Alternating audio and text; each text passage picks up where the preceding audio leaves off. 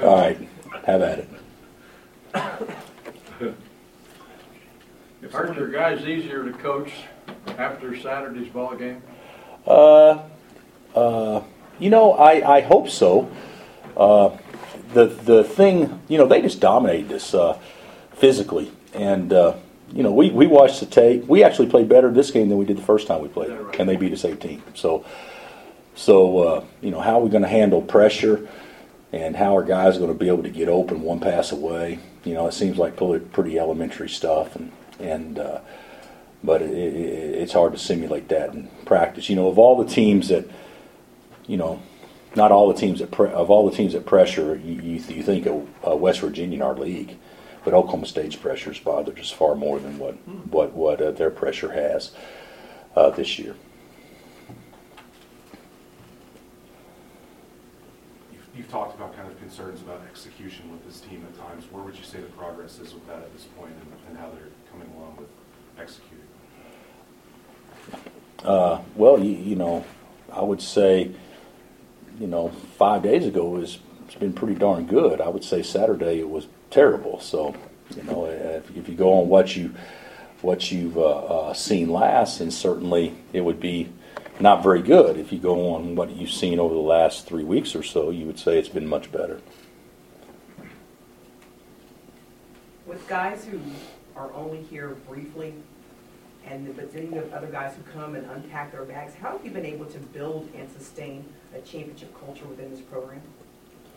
Well, I think old guys teach young guys, and we haven't had that. We've had our fair share of guys that haven't been here that long, but they've never been the foundation of what we do near as much as what the veterans have been. And so I think the Devontes and the Svees and the Landons and the obviously Franks, those are the ones that have been the foundation, and those are the ones with probably the best habits and how to work and how to teach young guys. Although I will say this, Josh was an exception last year. Josh improved our culture so much, and he was only here for 10 months. So there's been guys that haven't been here as long that's improved the culture, but understanding what goes into winning, I think the older guys deserve the vast majority of that credit. Is that something that just happens? I mean, that kind of trickle-down effect or whatever it is? You don't have to talk to these guys about, hey, in a couple of years you're going to be a veteran, and you teach your young guys like those guys taught you. That just happens? I think it just happens. I would never tell Devonte, hey, in a couple of years you'll be able to do this, or in a couple of years, Frank, you'll be able to do that. I would expect them to do it as freshmen. But the bottom line is the reality is that, as a freshman, you think you really care. Then you realize as a sophomore you care more than you did as a freshman. And then you realize as a junior you care even more than you did last year. And then you realize as a senior it means more to you than it did even as a junior. And so those are some natural things that take place that I think just goes with maturity, and it's just something that happens naturally. Has that been that way everywhere you've been, not just here? I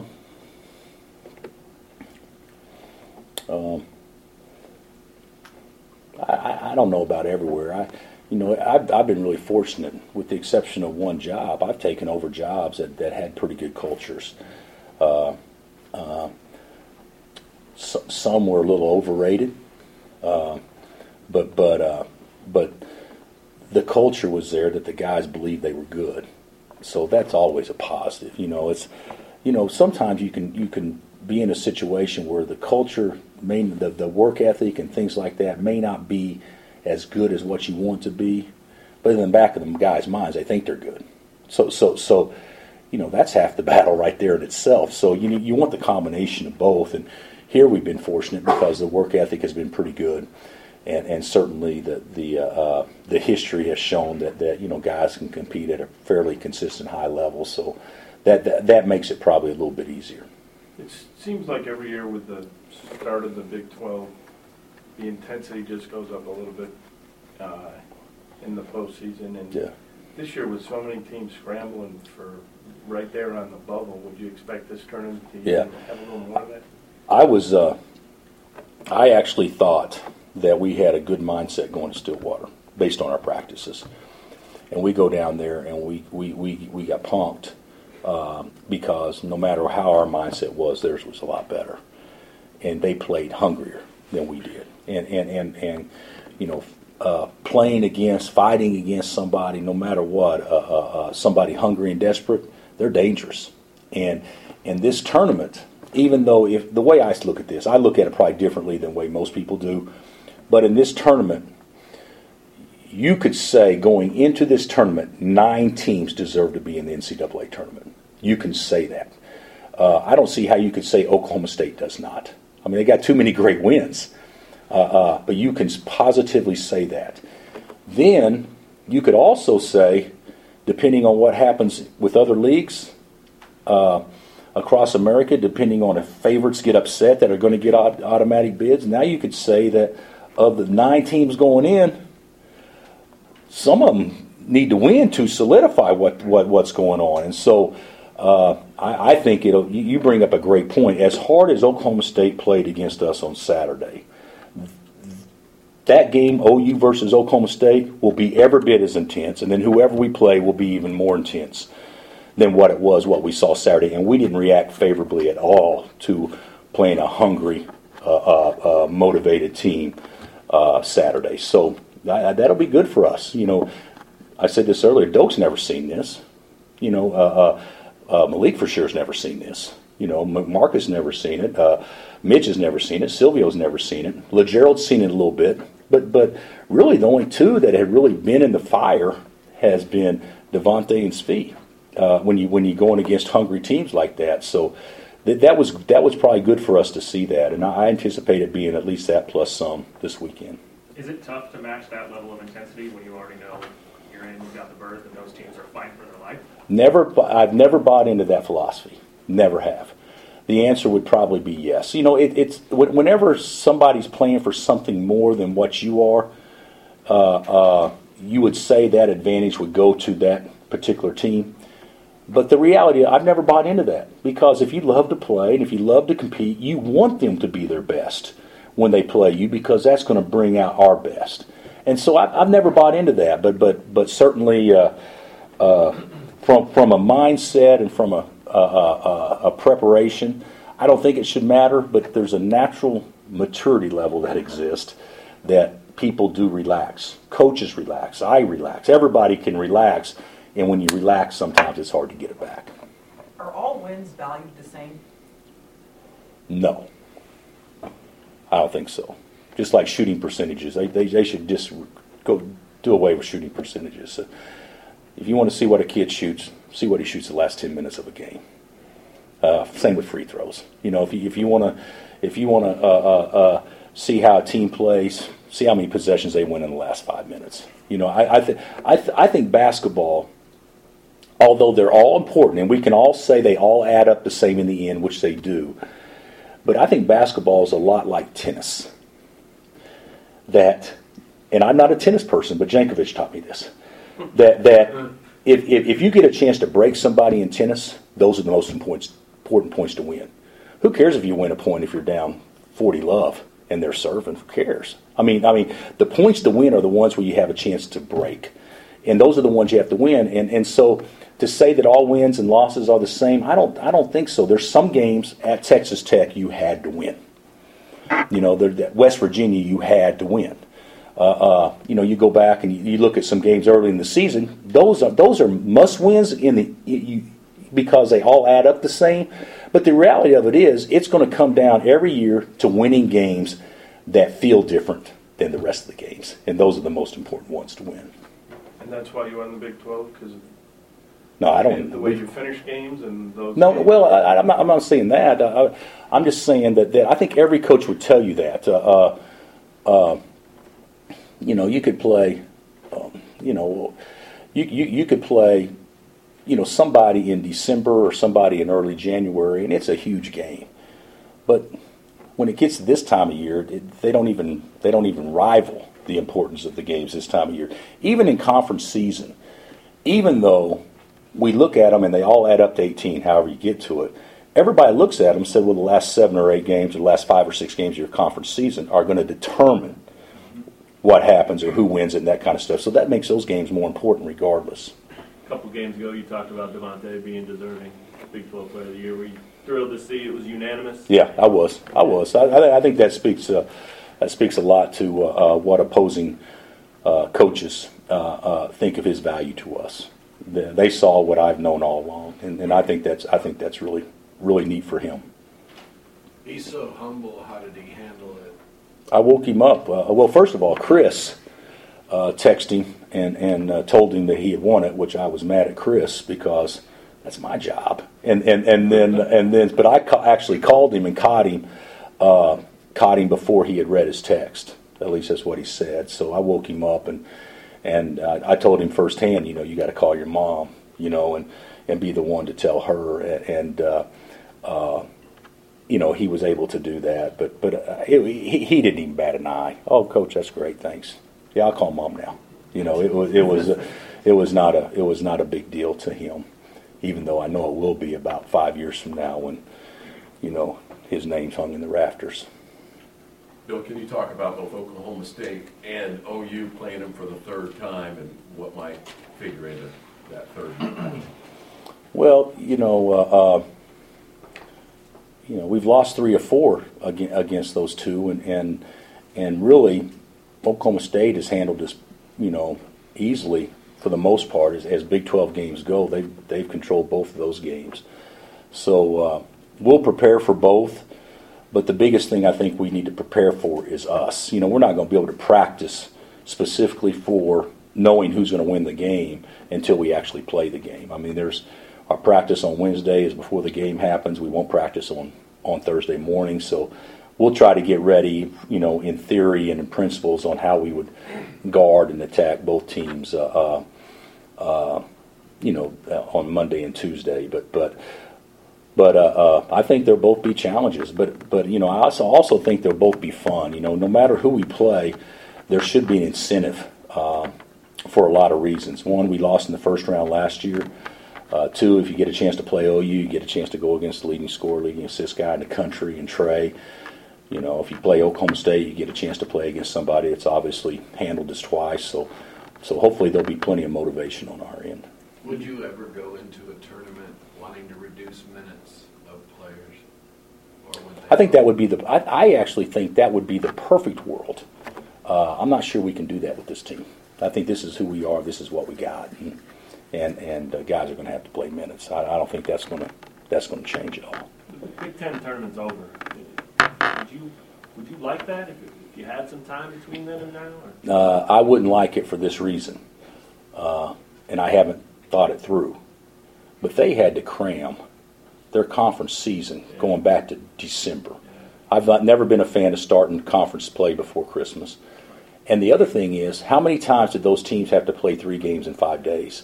So you don't allow players' bodies to heal. You don't allow for scouting. You don't allow for possibly academically and putting them out in ways like that. So I personally would not like it. I think the Big Ten did it for a good reason. The way I've been told, they get New York City, they get a market, and I thought their exposure this past weekend was tremendous.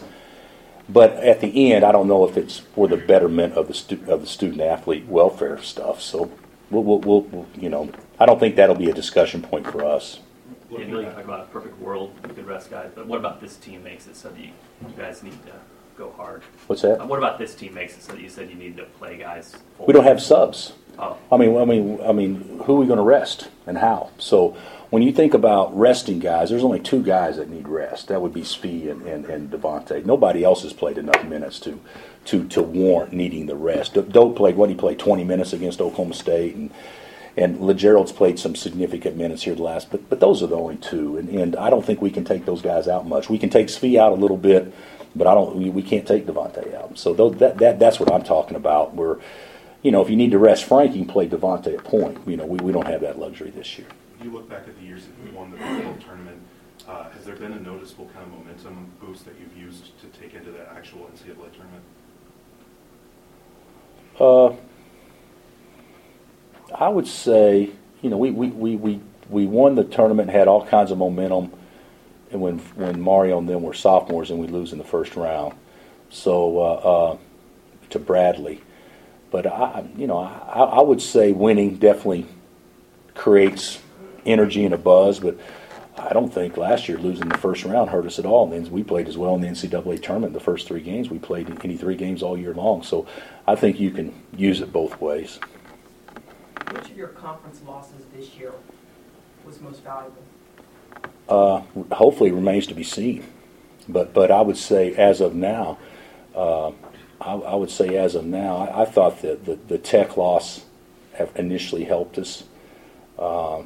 And I thought, the Oklahoma State loss here, was probably the worst and the best loss at the same time we had all year. And then it remains to be seen if this most recent loss helped us or not. It seemed like the other night after senior night, you talked about Udoka's free throws and then not great the other day either. Yeah. Is this a good time for him to have a few days to kind of should get back be, to that? but it should be. But I'll say this, we can talk all we want to. He's got to put in some reps too, and so. But yeah, it should be a time where he can get a little bit more comfortable. But so much of it is repetition. And granted, now we shoot a lot in practice. We shoot a lot, but his routine is so damn long. Have you guys noticed how long his routine is?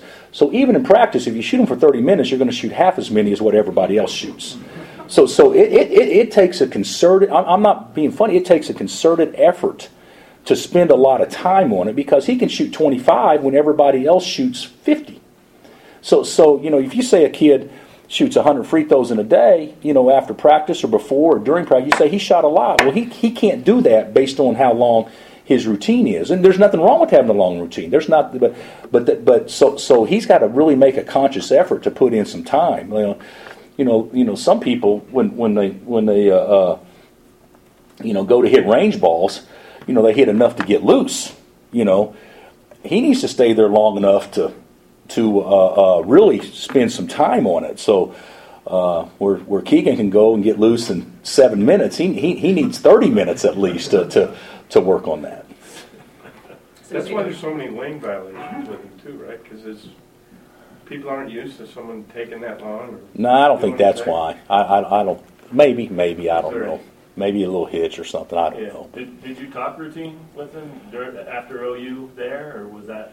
That's all we talk about every day is routine. So he needs to do what's most comfortable to him. I'm fine with that, but just got to do the same thing every time. So if he wants to shoot free throws differently or speed it up, it totally negates practice. Why do something that you're not going to do in a game? So you got to do it the same way every time. And so, it takes some time on his part to be able to put that much time, in on it. But he's tried hard and everything, and he's actually getting better.